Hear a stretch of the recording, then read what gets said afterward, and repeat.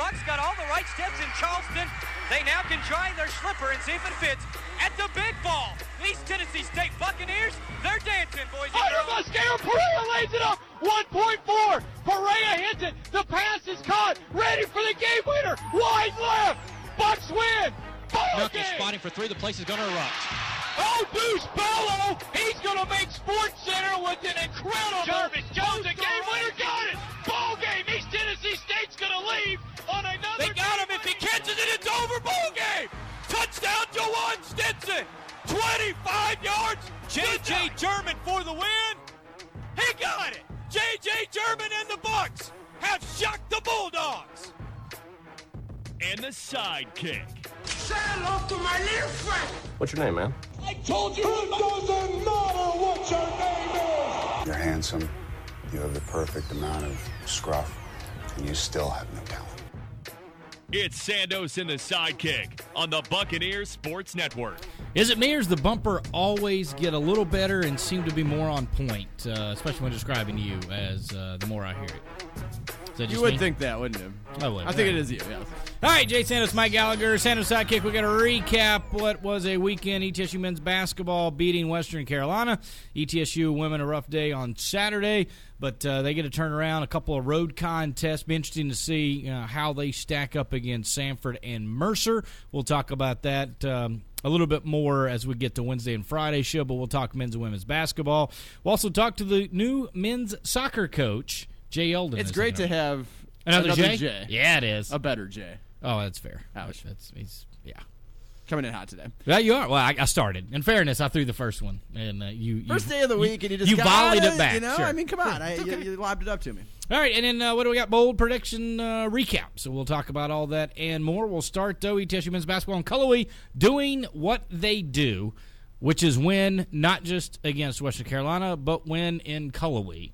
And I gave the stat it was 8,028 days since the last time ETSU was lost. That will climb significantly because you have to wait almost a full calendar year before they go back there again. So it'll be interesting to see. And nobody wants to have the streak broken, and clearly this men's basketball team didn't want to be the team that did that either. And I'm quite sure that you will have the day count then as well. Is there anything, this could be a whole Pros vs. Jays segment, is there anything you enjoy more than long amounts of days between things happening? No, I love it. And you love to mention it at every single chance you get. So this one is especially long. Now, also especially long, Vanderbilt's three-point streak that is now over 0 for 25. I did enjoy Tennessee's SID, whoever it is, gave the easiest 1-2. And that was it. They didn't say 1, 2, 3 in the winning graphic. Over 25. Very cheeky. Very good. And the jokes were Tom flying is as well. good at what he does, though. I also enjoyed the tweets regarding the 0 for 23 or 0 for 25 performance. One was it sounded a lot like me and you.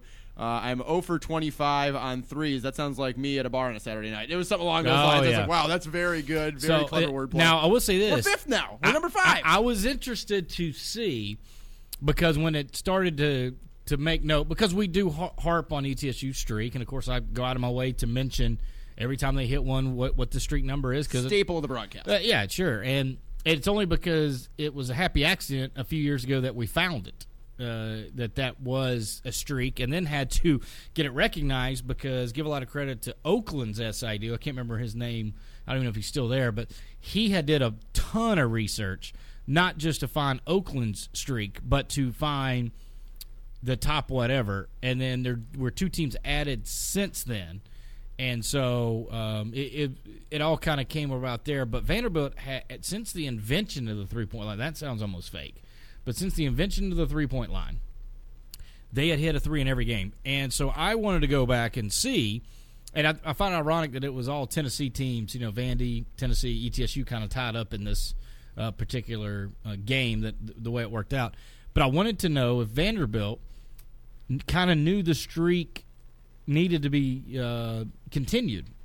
And they did come out later and say yes, because if you go back and watch it, there's a couple wild jacked up threes at the end of the game. They were told, like, hey, the game's not here, and I get somebody come over and say, hey, we've hit a 3 in every single game in the history of the 3-point shot. Guys, you got to hit one, and somebody's got to throw one in. I mean, if we're not going to win the game because we're getting beat pretty good there too, like, can somebody throw one in? And I mean, just so the fact that they tried to keep it going, I think was impressive that they didn't get it.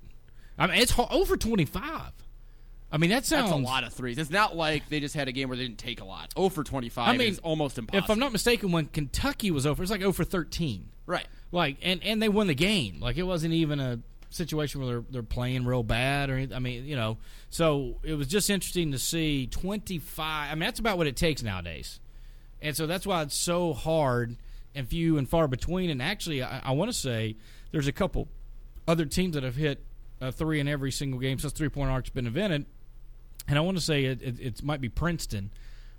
But because they didn't play for so many years, they play a few less games than everybody. They didn't have a conference tournament. And now they do have a conference tournament. The top four teams are the only teams that play. So they lose out, and then I don't think they, you know, maybe NIT, but other than that, they don't play any of those other postseason tournaments. So that was my question, because it says in the ESPN article about the game, Vanderbilt loses their streak, and I swear we'll get to the Bucks here in a second and head coach Steve Forbes, but Vanderbilt loses their streak. UNLV and Princeton are the other two teams that have hit a three in every game since the invention of the Princeton, up until arc. a couple years ago, was still leading, and maybe it was last year, just the pure number of games that ETSU plays eventually passed them. So that's my question, is you look at the top five from, I think it was earlier this year, it's like February 9th, I found an article from what seemed like a reputable source, cross-checked it with Kevin Brown. I trust Kevin Brown wholly, completely on this subject because he meticulously goes through every year and double, triple, quadruple checks. He's the sultan of men's basketball statistics, no doubt.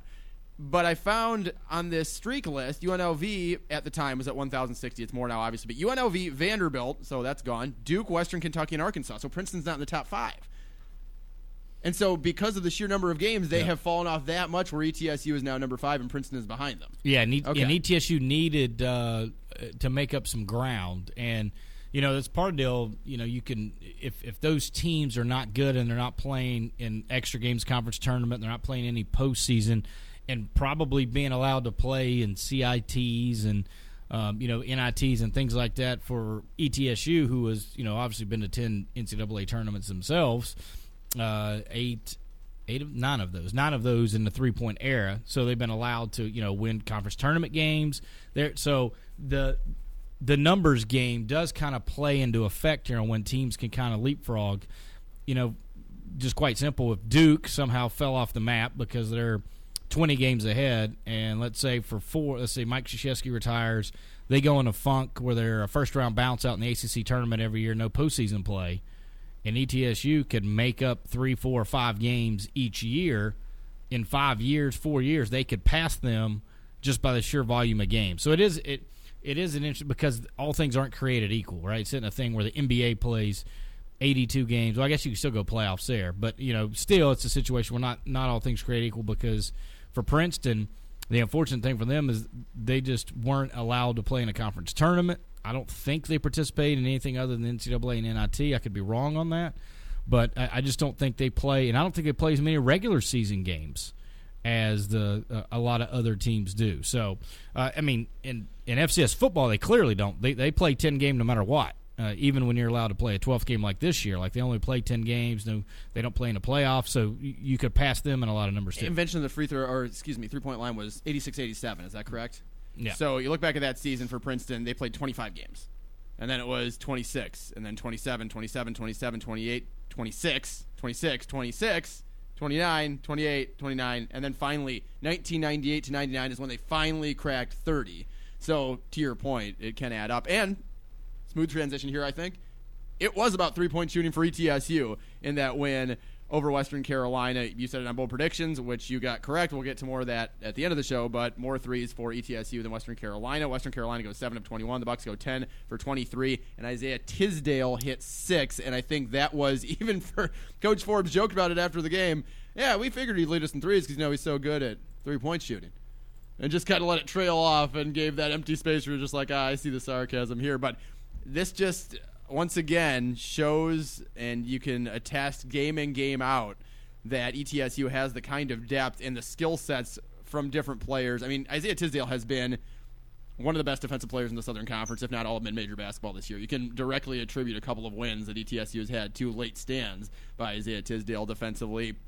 But if he's stepping out and shooting the 3, I mean, it's going to be very difficult to beat this ETSU team that's now 17-3 because you have the Trey Boyds, the Patrick Goods, the shooters that you know are commodities for the Bucks, the ones you have to stop, and then your defensive stopper that's averaging 6, 7, 8 points a game, and really, has in his career hit maybe 4 or 5 games with multiple 3-pointers. It's probably not that many. I can go back and look in the game by game while I'm bouncing this idea off you, but 9 of 13 from the field, 6 of 9 from 3, 26 points, 12 rebounds. Once again, just very impressed with his performance. 6 of 9 from 3. And he started 5 of 5, and I think it was 6 of 7. So you look at that. I think he even had a good sense of humor about it when he said, when I asked him, how did you know, sort of, when the first one go in? He was like, no, the first one went in.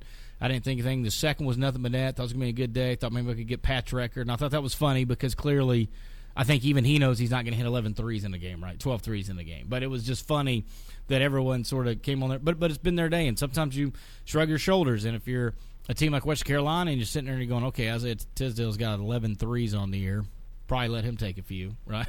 He's not even averaging 1 a game, to your point, on not many multiples. And then all of a sudden, boom. And we've seen that before on the flip side. We've seen, right, one of the Allegri last year came in for UNCG. It had all of that was frustrating. 5 threes and had 6 on a day or something crazy. And it was crazy. We saw R.J. White only hit 11 on the season, but in one game in Freedom Hall he had 6. And you're going, okay, he had 2 coming in, left with 8. So you've been on the other end of that, and you certainly see what it is. But it just shows again how if you're sitting there going, and I clearly didn't sit here and go, okay, ETSU, Pat Good, Trey Boyd, 0 for 5 from 3, we're going to beat them from 3. Something that they just fall out of bed and have double-digit 3 games. And they were Western Carolina tied their lowest output of the season from outside the arc. Now, they take a lot of them, but they still finished with 7. 7 to 21, 33%, not awful. It needs to be higher for them for the style that they play, considering no Carlos Dotson, and we probably need to get into all the injuries that kind of came about in that contest. But still, the story of the game, I think, was the early 3-point shooting. 9 made threes in the first half, 9 of 14.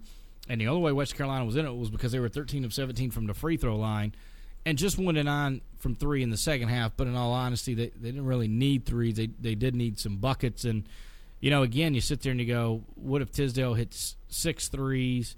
Bo Hodges hits a couple. Even Lucas Gasson has a 3 over an absolute destruction. If Trey Boyd and Patrick Good even are hitting at their usual clip, it would be a complete massacre, and it already kind of was. The Bucks were ahead the entire time by double digits. They got it to 10. Western Carolina did at one point in the second half, and then a quick 7-0 run.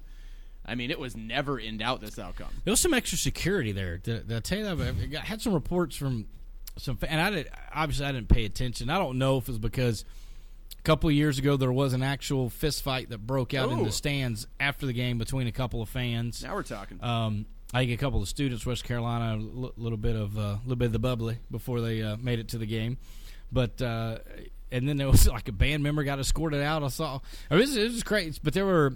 I don't know if that's a testament to people kind of knowing that ETSU is the team to beat, and so you have that going in there. I don't know if it's like, hey, we've got the student section right next to your section.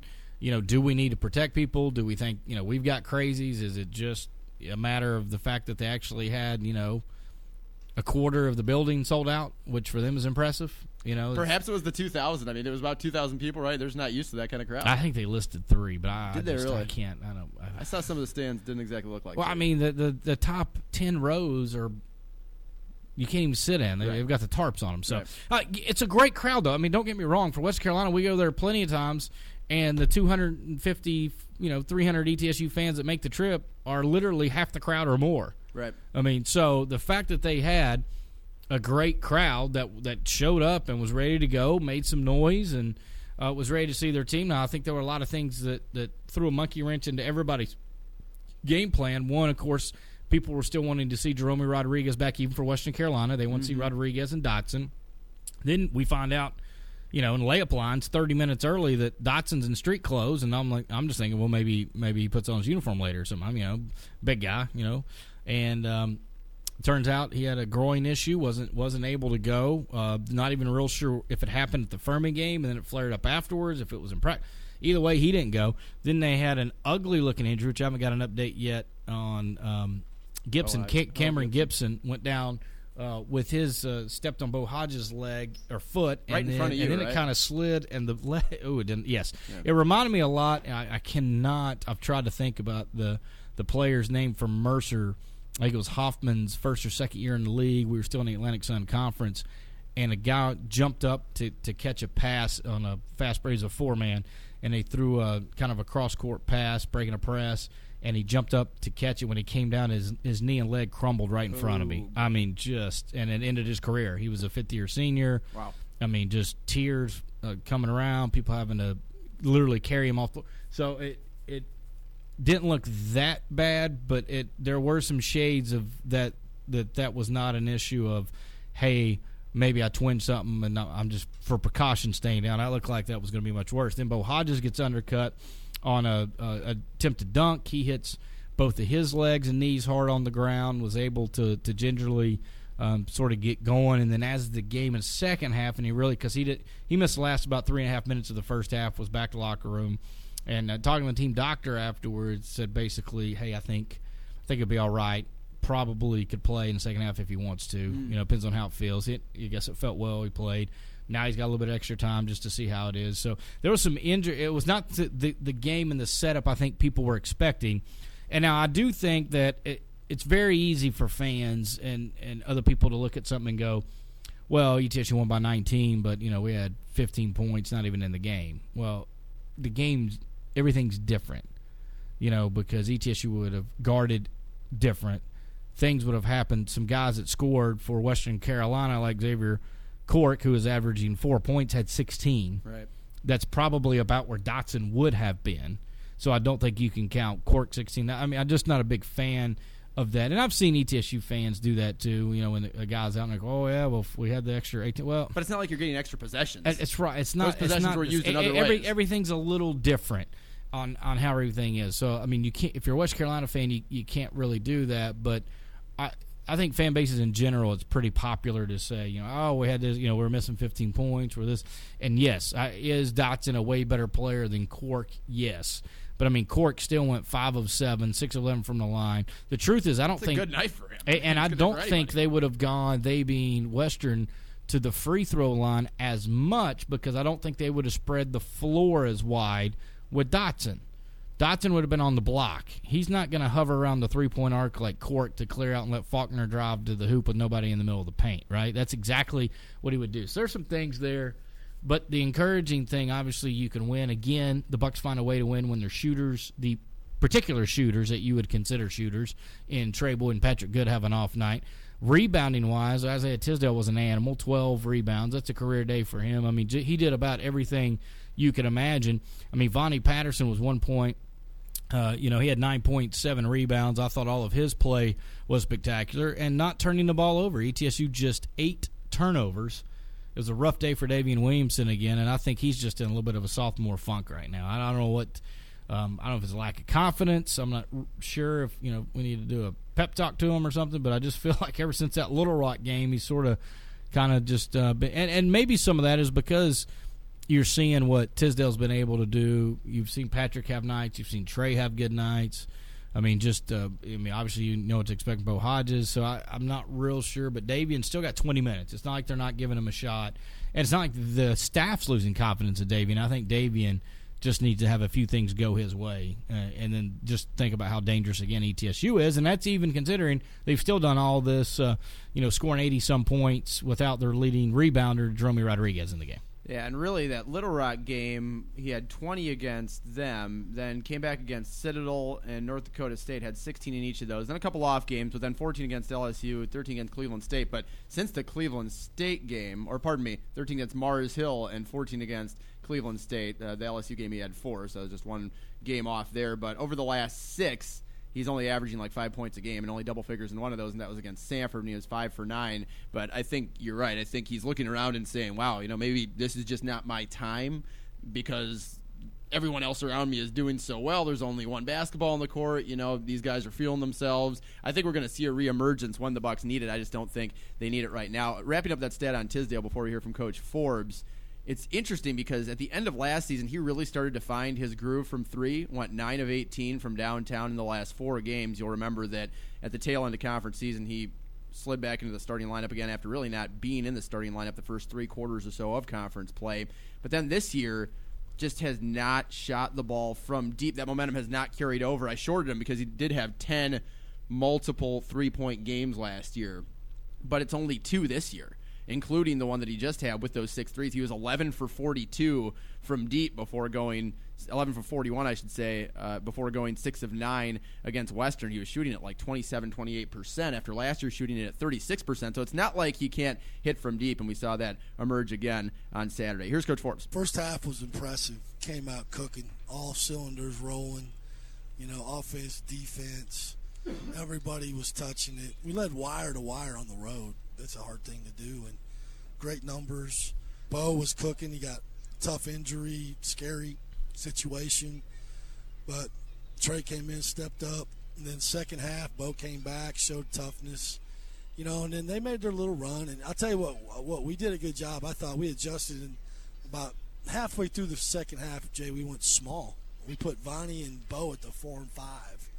And then we switched it all, and they had a really hard time scoring. They really didn't have anybody inside that could really, truly hurt us to win the game. And the threes were what was going to beat us, or the fouls. We shut them down. It's a good win. One more from Coach Forbes. These guys are coming out confident because they believe they can win because they've done it. They've been down 20, 18, whatever, in the second half. And so we've got to go out and let them know right away, no, we're not going anywhere. And I thought we did for about the first 5 minutes. At the 15-minute mark, they hadn't really gone on a run yet, and then after that, they went on a little bit of a run, and then we subbed and got things back right.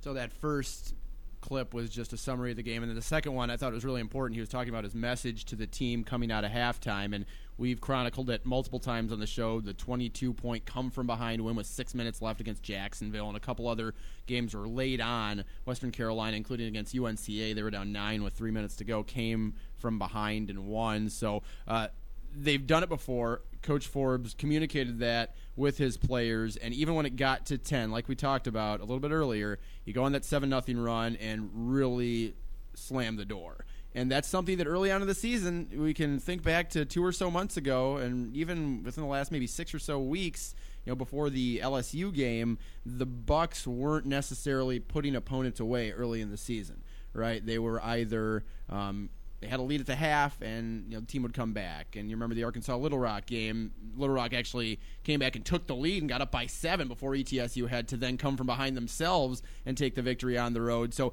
that was early on a big issue for ETSU, and over these last couple of games, specifically against Western Carolina, it has not been. In the tight game against UNCG, they were able to go out and score, I think it was the last 9 points to take that 7-point win. And obviously, the Furman game was a loss, but VMI, you would like to win by more than 6, but that being said, you're struggling offensively. But the last 2 games with Samford and Western Carolina, there has been absolutely no question, I think, in ETSU's second half performance. Remember, they were only up 8 against Samford in the end of the first half, and then come out and put up 51 on the Bulldogs, and once again really left no doubt about the result. No, they did not, and I think, just it's going to be a fun ride. I was sitting here staring at the standings, and things are just, there's really 6 teams that could do a lot. I think Mercer's starting to wake up. I mean, by the way, I was shocked by that final score, especially after the team meeting that Mercer and Samford had after ETSU, where Samford stayed in the locker room almost to 10:30. Wow.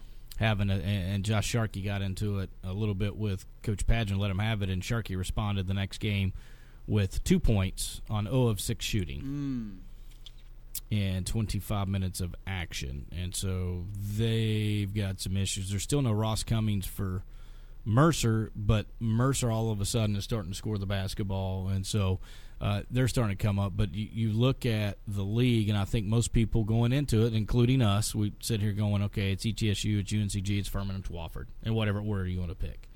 And then you're going, okay, the next group, Western Chat, Samford, nobody really knew about Mercer, and now you're sitting there staring at the standings. ETSU at 6-1, Furman, UNCG at 5-2, Western Carolina, Wofford at 4-2, Chattanooga at 3-3, Mercer and Samford at 2-4, VMI 1-6, and Citadel 0-6. And so then the Bucks get a couple of games with Chat pretty quickly.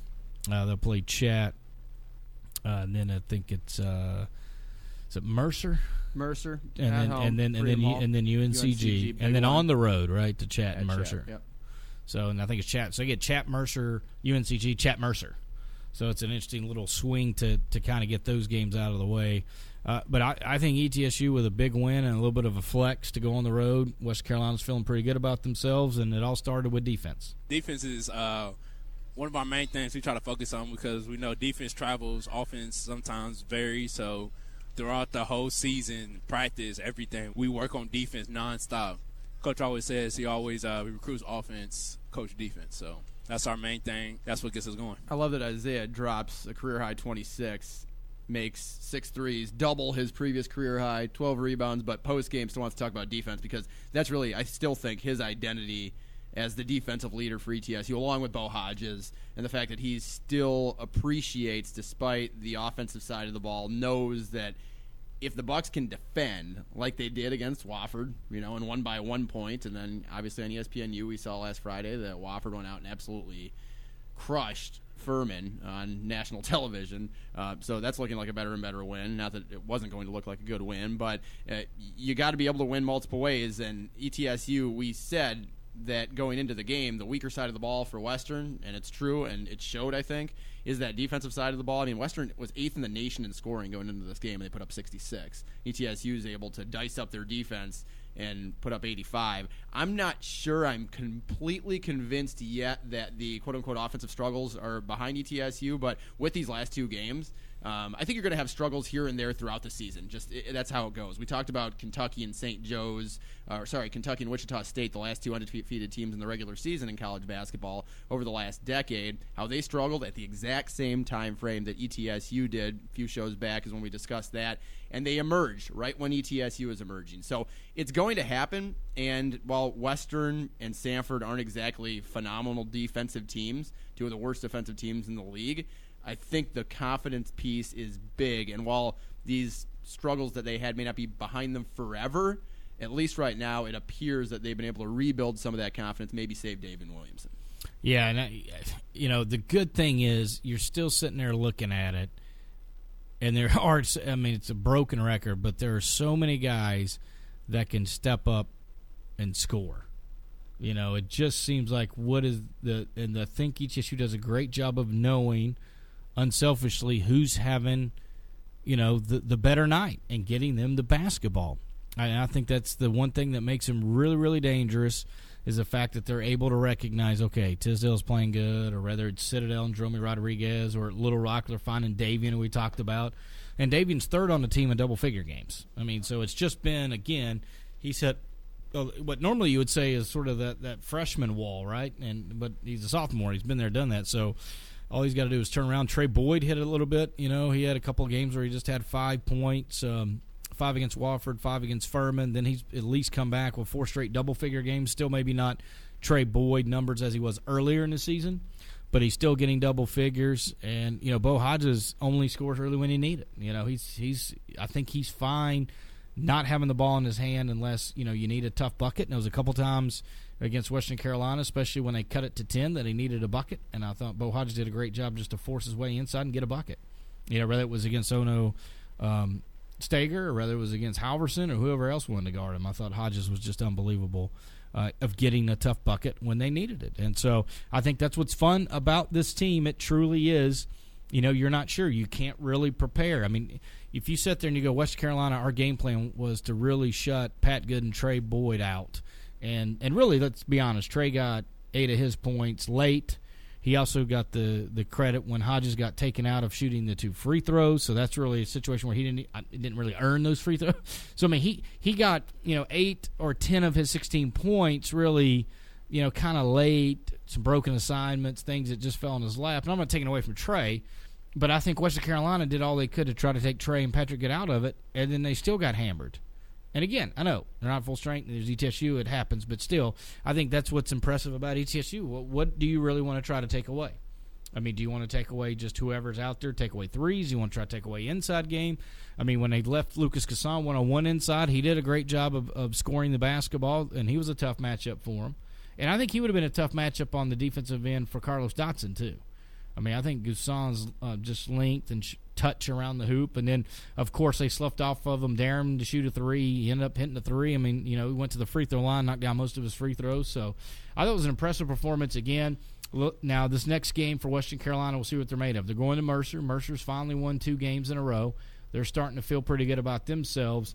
Is Western Carolina ready to take the next step and be in the conversation of one of the top teams in the league, or are they just close enough? I think the best thing, talking to Brooke Savage after the game, assistant coach, and him saying the difference in ETSU and Western Carolina was that Western Carolina hasn't been in those games. And he kind of equated it to the first year that Steve Forbes was on staff and ETSU had a home game against Chattanooga. I hate to bring it up, but it was a really huge game. Everyone's there. It was the first time, like, the huge turnout in the Forbes era, and they're ready to take that step because they'd fallen behind under the last few years of Murray Bartow, and they're waiting for it, and then just got beat pretty good. I mean, Chattanooga beat them pretty good, and he said, we weren't ready for the game. We have not been in those games. Our team, ETSU, he was speaking of, has been in all those games. They're used to that. Western Carolina has not been in those games, and it showed in that one. And I think it's clear that they're going to need Dotson. Not that that's earth-shattering news, but they stuck with Furman. That's when you and me and some others, I think, started to take notice a little bit. Yeah, they were at the top of the league, but who had they played and had to come from behind against a number of teams, really lay it on. How long can you do that? How long can you play with fire before you get burned, right?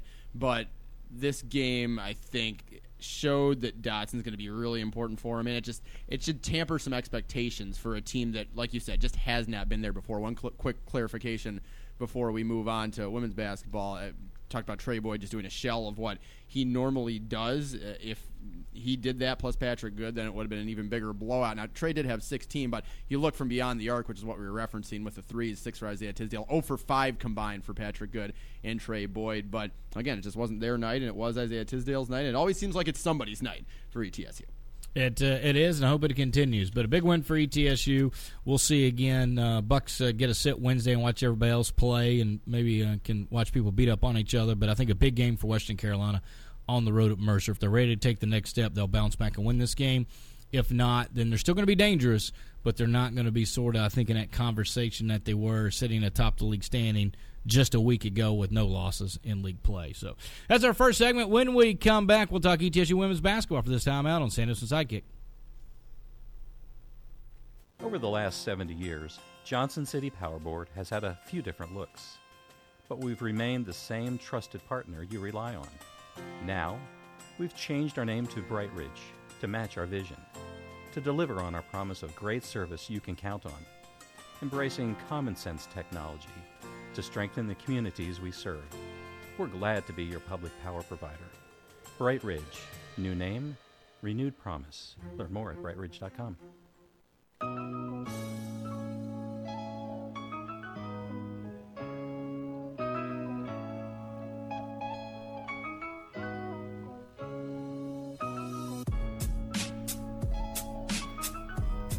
Sanderson and Sidekick back on the Buccaneer Sports Network as Jay Sandos alongside Mike Gallagher. He was on the call. Brooks Gym, ETSU women's basketball. We listened to it on the car ride over. And first half, hanging tough.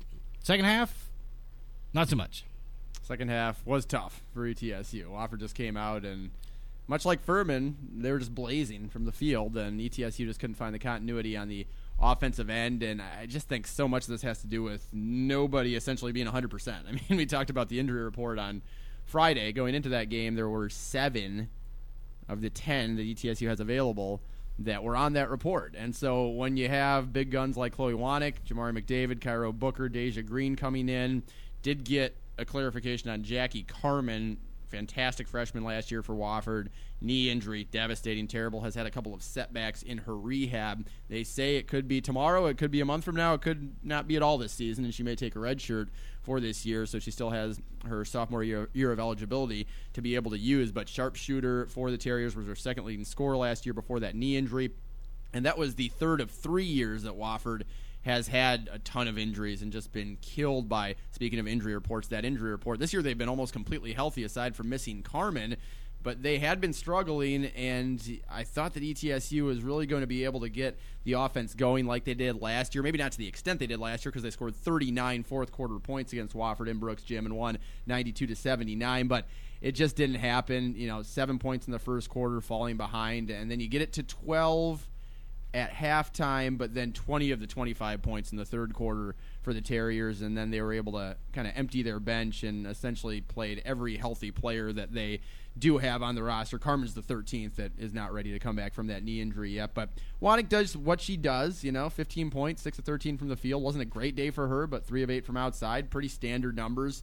McDavid, Bruce Trambarger talked about it on the breakdown with me over at Brooks Gym, just thinks that she is a very underrated player, one of the better players that doesn't get a lot of credit in the Southern Conference. 13 points, few rebounds, but just a total team effort for Wofford, while ETSU did see Micah Sheets extend her double-digit scoring streak to 18 consecutive games, and Ty Kimbrough got to double figures as well, but Shania Jackson 1 for 6, 3 of 10 from Elise Stafford, and she was 0 for her first 6 through those first 3 quarters when the game was still in the balance, but Wofford able to run away with it simply because ETSU just didn't have that offensive flow that they need. Amaya Adams did return, but she only played 6 minutes. That ankle's clearly still an issue for her. And Sierra Purdue is healthy from her illness, so the Bucks did have all 10 that they can play. But again, having 7 of them on the injury report, I just think that it's tough to play those long minutes. I was at shoot-around. The energy really wasn't where I think Coach Zell expected it to be, where the players needed it to be in order to have a chance against a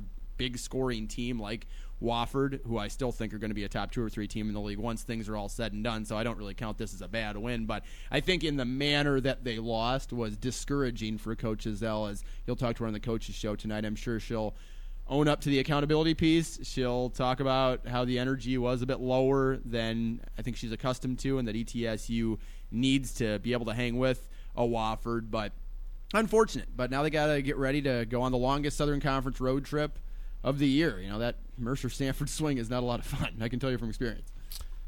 Yeah, it is not fun. You know it as well. Well, it used to be, for men, it's actually Citadel-Mercer, and it would be Sanford-Chat. Oh, wow. And so you go all the way down, and there's no easy way to get really from Charleston. You have to go down to Savannah and take Interstate 16 over to Macon. It's funny. You go to Sanford, you have to pass Chattanooga. So you always want to play Sanford first. Sometimes it didn't work out that way. You'd play Chattanooga, then drive to Sanford, and then pass back by Chattanooga on the way through. And so that's annoying. That was the first. I think it was the first year we were in the league back.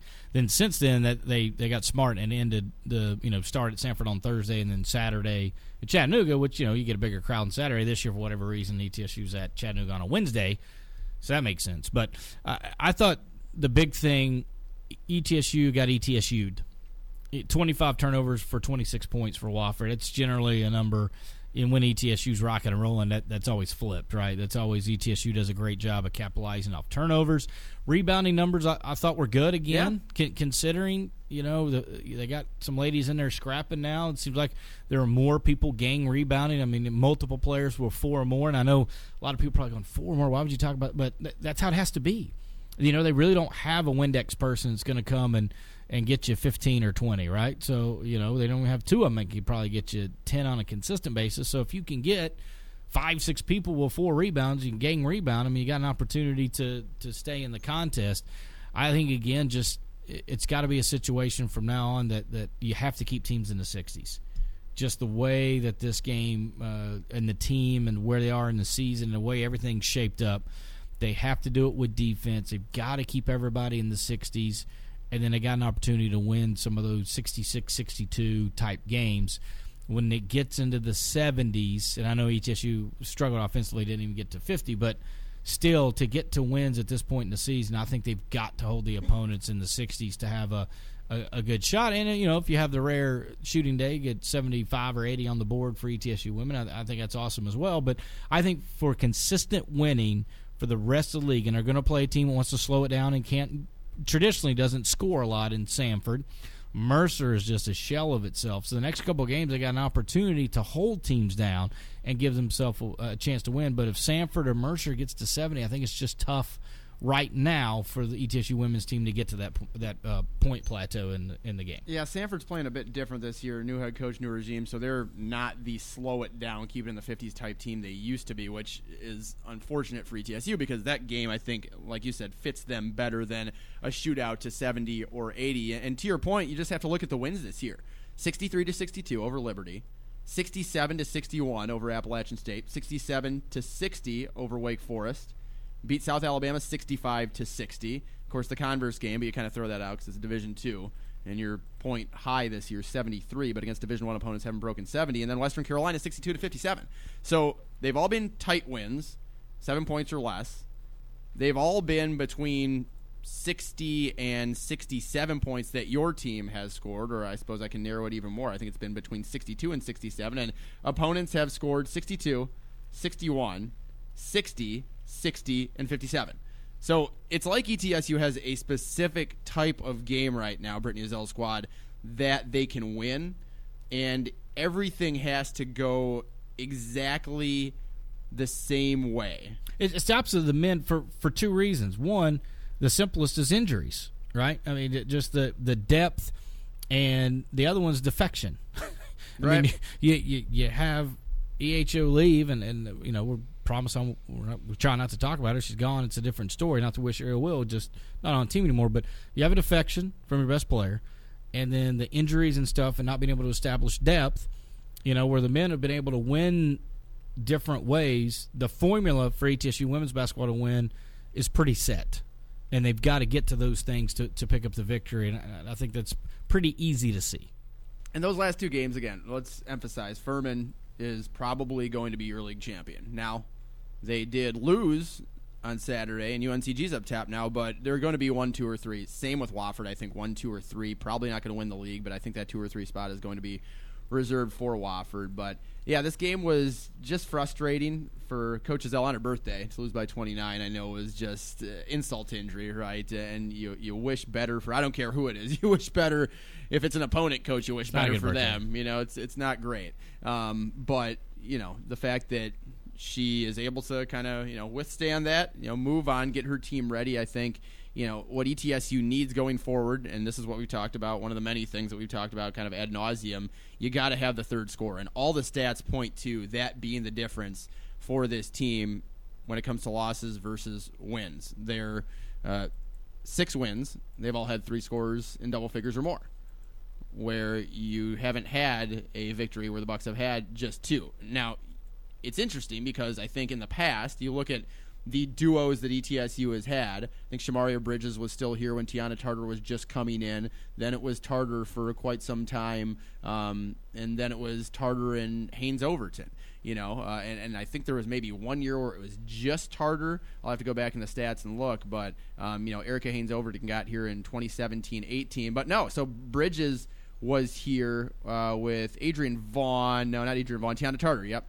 So it's Bridges and Tartar really up until, you know, Bridges graduated, and that was in 2016-17. Yeah, I think Bridges was 1 year without Tartar, and then Tartar's first year without her, I think, had Haynes Overton. Yeah, and then 2017-18. Yep, Haynes Overton comes in, and she's the second scorer. So ETSU has had those dynamic duos in the past with Bridges and Tartar, and then coming on with Tartar and Haynes Overton, and that's kind of been the Brittany Ezell era here, right? It can be defined by Tiana Tartar and Erica Haynes Overton and Shamaria Bridges, those 3 forming those duos, and then it was going to be Haynes Overton and Micah Sheets, and that combination was good enough last year to get you 8-6 in the conference, tied for 3rd place. But now that second scorer isn't there, you have to have a second. But more importantly, since there isn't that second, you have to have 2 people try and make up for that dominant first or second score that now you don't have. So you need 3 because you don't have the dominant 2. And when you don't get that third, like the Bucks didn't against Wofford, it can get ugly. Stafford, you know, they've got a winning record when she scores above her average. Shania Jackson, they've got a winning record when she scores or plays 20 minutes or more and scores in double figures. You know, it's very obvious looking at the stats what needs to happen. It's how do you get it to happen? And those are answers I know Brittany Ezell is searching for. Certainly you and me are not coaches. We don't have those answers. We can just diagnose the problem. And the problem right now is you just don't have the consistency from the second and third. Micah Sheets is very consistent. but the second and third is not there. It's somebody else every night. ETSU's had 5 different leading scorers in their 6 wins. You saw Kai Upton blow up one night, right? Or one afternoon against Western Carolina. Lee Stafford's been there. Micah Sheets has been there. Shania Jackson's been there. Ty Kimbrough has been consistent lately, consistent-ish.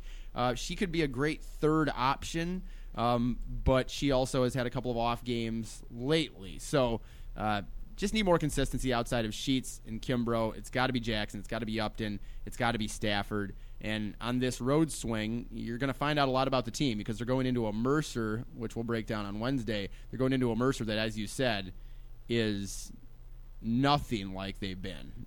Kiki Callaway's gone. Kalia Lawrence is gone. Life without them begins, and Susie Gardner's really struggling to find the answers. They kicked their point guard off the team a few weeks ago, starting point guard, so she's gone, and they just don't have a lot of options. But again, we'll break that down more. And Sanford, that's a winnable game too. Coach Zales is like, oh, every game's winnable. Yes, that is true, no doubt, but on the road it's tough to win in the league. If you're looking at winnable games in the league, Western Carolina, Chattanooga's 3-1 now in the league, by the way, but then Sanford and Mercer, it's a difficult trip because it's long, drawn out, school's just starting, a lot of outside factors. I think what will be really important is keeping basketball and the urgency up on this team and keeping basketball at the front of their minds despite everything swirling around them, because without top focus on this trip, it could be another loss or two, and that could be very damaging for the Bucks going into the SoCon postseason if you're looking at seeds and matchups. Yeah, the next few games are critical, I think, to see exactly, because the first time through, it's not always the end-all, be-all, but the first time through the order, I think just to see where everything is stacked up and what you sort of need to do for seeding. I still think, you mentioned it, UNCG, it's going to be the one. I still feel like Furman's probably, it's Furman, UNCG right now. UNCG the upper hand for the 1-2 slot. And then honestly, 3 through 7, I could probably make an argument for. Anybody you can make an argument one way or another. It may not be a good argument for everybody, but you could make a legitimate argument and won't really know until the first time through really what happens, because if ETSU does go on the road and they do pick up 2 wins and then it's back home for Chattanooga, right? And then you pick up those 3, you got a real good opportunity to kind of reset going into the second go-around, and you would get Sanford at home, Western Carolina at home, you'd get Mercer at home. I mean, you get a couple of things going your way. UNCG then would be at home. So there's still – you can't get defeated. I think that's going to be Coach's. Right. I'm going to talk to her about that. I'm like, this is still a situation where, the conference, for most leagues is the true second season where there's not at-larges, because this is really a battle for seeding, and not only seeding, but you want to get the right matchup going into the tournament. I think that's the key. It's not necessarily do you have a high enough seed. Sometimes it's about, hey, do we match up well with this team in the quarters and the semis, and take your chances with whoever in the final. And I think that's how you have to look at it the rest of the way. And, for instance, Wofford's just been a bad matchup for ETSU the last couple of times that they've played them. The postseason, they did the exact same thing last year to end ETSU season that they did on Saturday against the Bucks. Forced a ton of turnovers, got a ton of points off those turnovers, and while they were down big early, now they were up big early this time around, but they were down big early, 22-10 after the first quarter was Wofford to ETSU in the postseason last year, but they used those turnovers to flip the script and won by 9.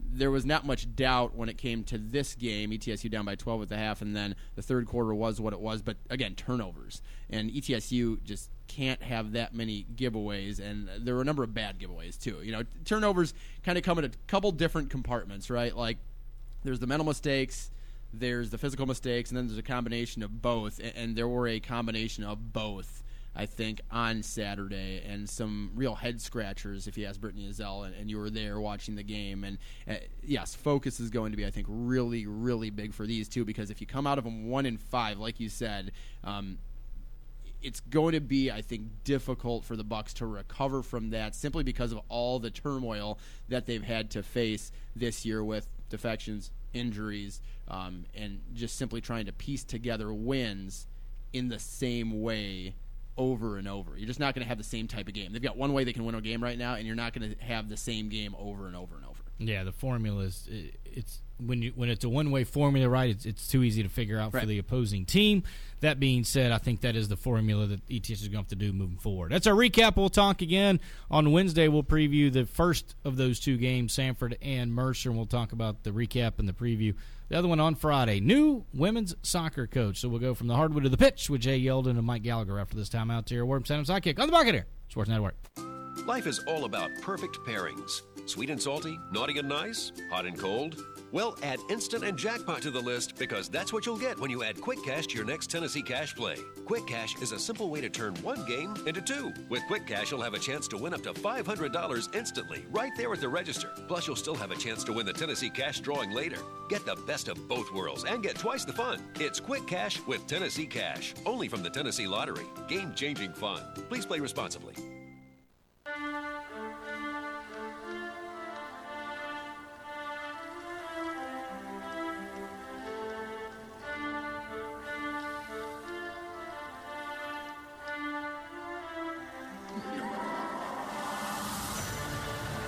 Santos and the Sidekick back on the Buccaneer Sports Network. It is a Monday. Usually in this space we make a little bit of fun of Jay, but we actually have a different Jay joining us now. Jay Santos slides aside, and a man that's new to Johnson City and the area, at least in terms of a head coaching position. He's been around for quite some time in terms of this area in general, much of his life as a matter of fact, and the SoCon for much of his coaching career. Jay Yeldon just named new head coach of ETSU women's soccer on Thursday. And, Coach, we are actually talking before your introductory press conference. Are there any nerves heading into this press conference? You were a head coach at one point down at Lees McRae, a 19-3 season, and quite the season at that before going to Sanford for 17 years. Any jitters at all, or are you excited? Very excited. Obviously, the challenge.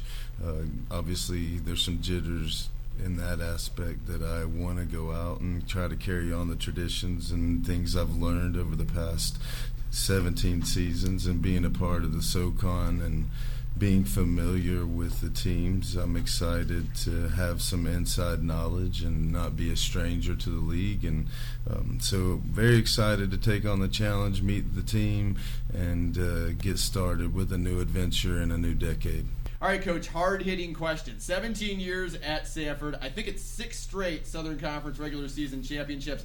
You're keeping that streak going at ETSU, right? That's the plan, right? My time and experience at Sanford has been special, but it's been one where I've learned what it takes to win the league, and I've seen firsthand the players that you have to recruit and the style of play it takes to win. So we're definitely going to be out there chasing Sanford on the hills and trying to make their life as difficult as possible. Well, no pressure. Don't feel any of that as you're sitting in this chair today. What worked so well for you at Sanford and for the entire program, Coach? How are you able to achieve such consistent success? I think one thing is that at Sanford we've always recruited players that have potential, and we've developed that. So I think development of player has really, and recruiting the right player who has a good work rate, a good mentality, people that you want to work with, those things are important. And so I think just the winning mentality that I've witnessed for so long will give me experience and help me know exactly the type of person I want to work with that's going to help me achieve my goals. I think assistant coaches in any stop, if it's a successful stop and you win championships and you go to NCAA tournaments, are always going to be better advantage when it comes to stepping into a head coach role than those that haven't. I'm curious, working alongside your brother for that period of time, obviously you're just inherently going to be closer to someone that is in your family, or that's my assumption at least. Do you think that gives you a more competitive advantage stepping into this spot because you just know things that much better having worked alongside your brother? Obviously, having the experience of seeing the type of program you have to run and the way you have to lead the players is a huge advantage. I think anytime you're part of success, it's contagious, and hopefully you carry that momentum into more success. So I think those things will be very valuable to me, and I look to build on those. And it's good to have a resource in both of my brothers who have a high level of experience as coaches. So obviously, even though Todd and I will have a competitive nature now, we're still brothers, and I'm sure we still look after each other as best we can. But also on game days, things will be a little different, and I don't know that Johnson City will be as welcoming to Todd as it has been in the past. Or as welcoming to you. But one Yelp, maybe not another on game day. Correct. Early 2000s, we talked about just briefly, Lees McRae, 19-3 record. So it's not like you are devoid of head coaching experience. It was quite some time ago. Has Todd or anyone that you've coached alongside that's gone on to success at the head coaching level prepared you for any specific challenges from stepping from an assistant to a head coach this time around? I feel like in my time at Samford, because Todd worked with the regional development program, he traveled one spring multiple times overseas, so the whole spring season was left to me to handle duties. So I feel like he put me in all kinds of positions to where I could understand what it means to manage a team and handle the load of being the one in charge. I was a young man when I was at Lees McRae. I think I was only 25 years old, coaching guys, 18 to 22. So obviously I learned a lot, but I also realized there was a lot to learn. And my brother got me back, Todd, he got me back into coaching, and obviously it's been a really positive thing. Also, my brother's wife, Shauna, battled cancer for 3 seasons, and during that time he took some time to take care of his family, and I was left in a position to be responsible in 2015 to lead the team, and we were able, in the midst of all that, able to win a league title, and here actually in Johnson City. So that was an experience I'll never forget. Let's talk a little bit about Johnson City now and this ETSU women's soccer team. Obviously, ETSU wanted you, but it's a two-way street when you get to this level. You have to want the job as well and want to be involved in a program. You have to see some positive things, I'm sure, to be able to step into this head coaching position confidently. When you looked at this ETSU women's soccer roster, facilities, etc., what stood out to you? What did you see? Well, I grew up in this area, and I've always had part of Buccaneer in me because, I've been in and around the university. I was here to watch Talford and Jennings and all those guys back in the day, and saw how passionate the fan base was. And I worked out in the mini dome. I played pickup basketball. I worked out on the intramural fields back before soccer was a part of the university. So I've always been connected to the Bucs, so there's a part of me that has always been a Buck. So but Johnson City is home, and it is a place that I believe in. I do think the energy of the university, the buildings that are being built, Dr. Nolan's passion for sports, and the way Scott has just opened his arms and welcomed me here has been a special experience, and I will do my best to continue to work hard to make a difference in the lives of our players. Being from around the area, from around the Southern Conference, how key is it to capture the minds of fans and supporters, but also to capture the minds of the young people coming up in this area that can be Division I soccer players, keeping that talent here?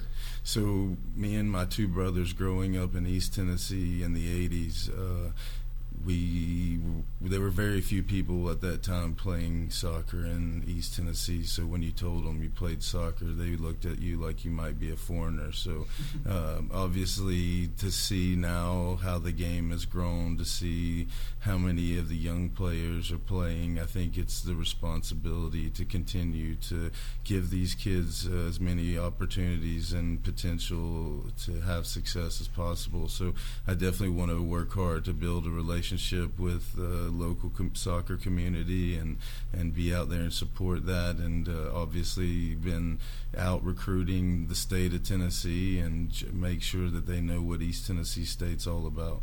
Well, aside from going and winning this press conference on day one, what is task one for you now that you are at the head of this program? one, get to know the team and the players and make sure we make a personal connection with them to know what their strengths and weaknesses are and put them in a position for success. And, obviously continue to learn all the niches of the university and things that we can recruit to here. And but also just getting out there and making sure that the message of we're going to be good people, we're going to work hard, and we're going to look after our teammates. I think those things at the end of the day are going to go a long ways to determine success or failure. That is Jay Yelton. Coach, we'll let you go and do this press conference. Very whirlwind type day. We appreciate you taking some time. Good luck, and we'll have you back on the show closer to season. Thank you very much. I appreciate my time. Jay Yelton, Piney Flats, Tennessee native. He's back in the area after 17 years at Sanford. Still in the SoCon, knows the league well, knows the area well, and couldn't be turning the keys over to a more capable and ready individual. We will be back with more on Santos and the Sidekick on the Buccaneer Sports Network. An inside look at Buccaneer basketball is back this winter with the ETSU Radio Coaches Show. Monday nights all season long, Steve Forbes and Brittany Azell join Voice of the Bucs Jay Sandos live from Wild Wing Cafe at 71 Wilson Avenue in downtown Johnson City. It's a 6 o'clock start as Forbes and Azell field your questions, reflect on results, and preview upcoming action. The ETSU Radio Coaches Show every Wednesday at 6 right here on WXSM AM 640, The Sports Monster. Everyone in the stadium and across the NFL world is aware that quarterback Andrew Luck decided to retire. Antonio Brown ditches practice again after another issue with his helmet. There is a code that has been broken here with Antonio Brown. He's just not a good human. But unless you've been living under a rock, you guys all know that the AAF is folded. Wide receiver Josh Gordon has been reinstated and is now eligible to return to New England. The great Bill Belichick keeps giving Gordon chances. Tennessee head coach Rick Barnes told reporters flat out, if UCLA had paid his buyout, he probably would be at UCLA now instead of at Tennessee.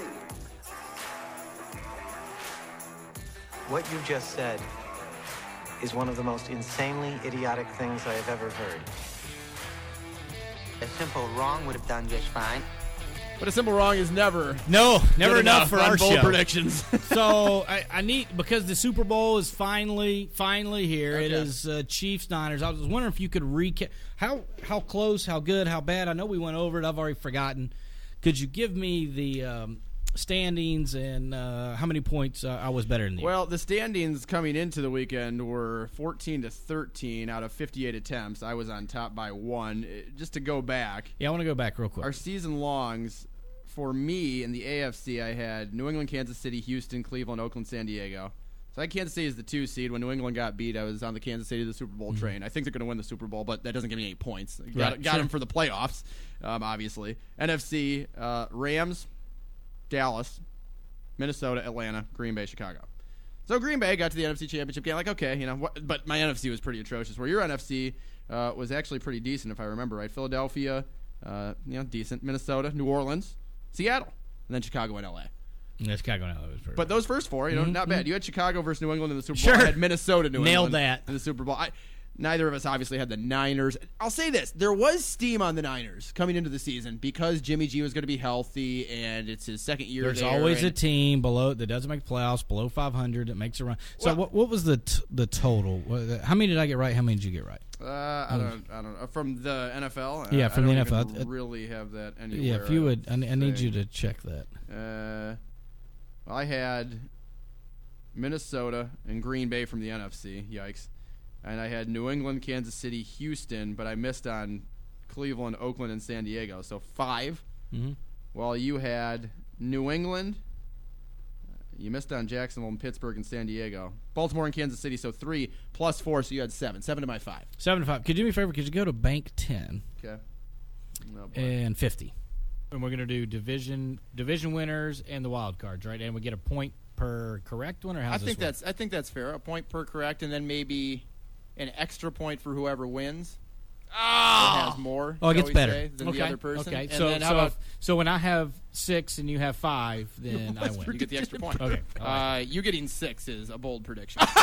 So So I want to state for the record, that's a great rabbit hole I made the other day. I don't have my extra point given that Mike Gallagher made the rule. He's the scorekeeper, and conveniently, this is my gripe, conveniently forgot that was up. That was episode, you'll love this, that was episode 119. Oh, wow. At the 1 hour, 11 minute, 30 second mark, and why I was going back and listening to different podcasts was because I had to go back because I hit my first two, and you had thrown the caveat out there one of the early shows that if you got all three right, instead of 3 points, you would get 10 points. So I was in the running there. I woke up to that text on Sunday morning, and instant fear and horror filled my body. Let me just paint the picture here. So you said the Bucs would have more threes than Western Carolina. They did.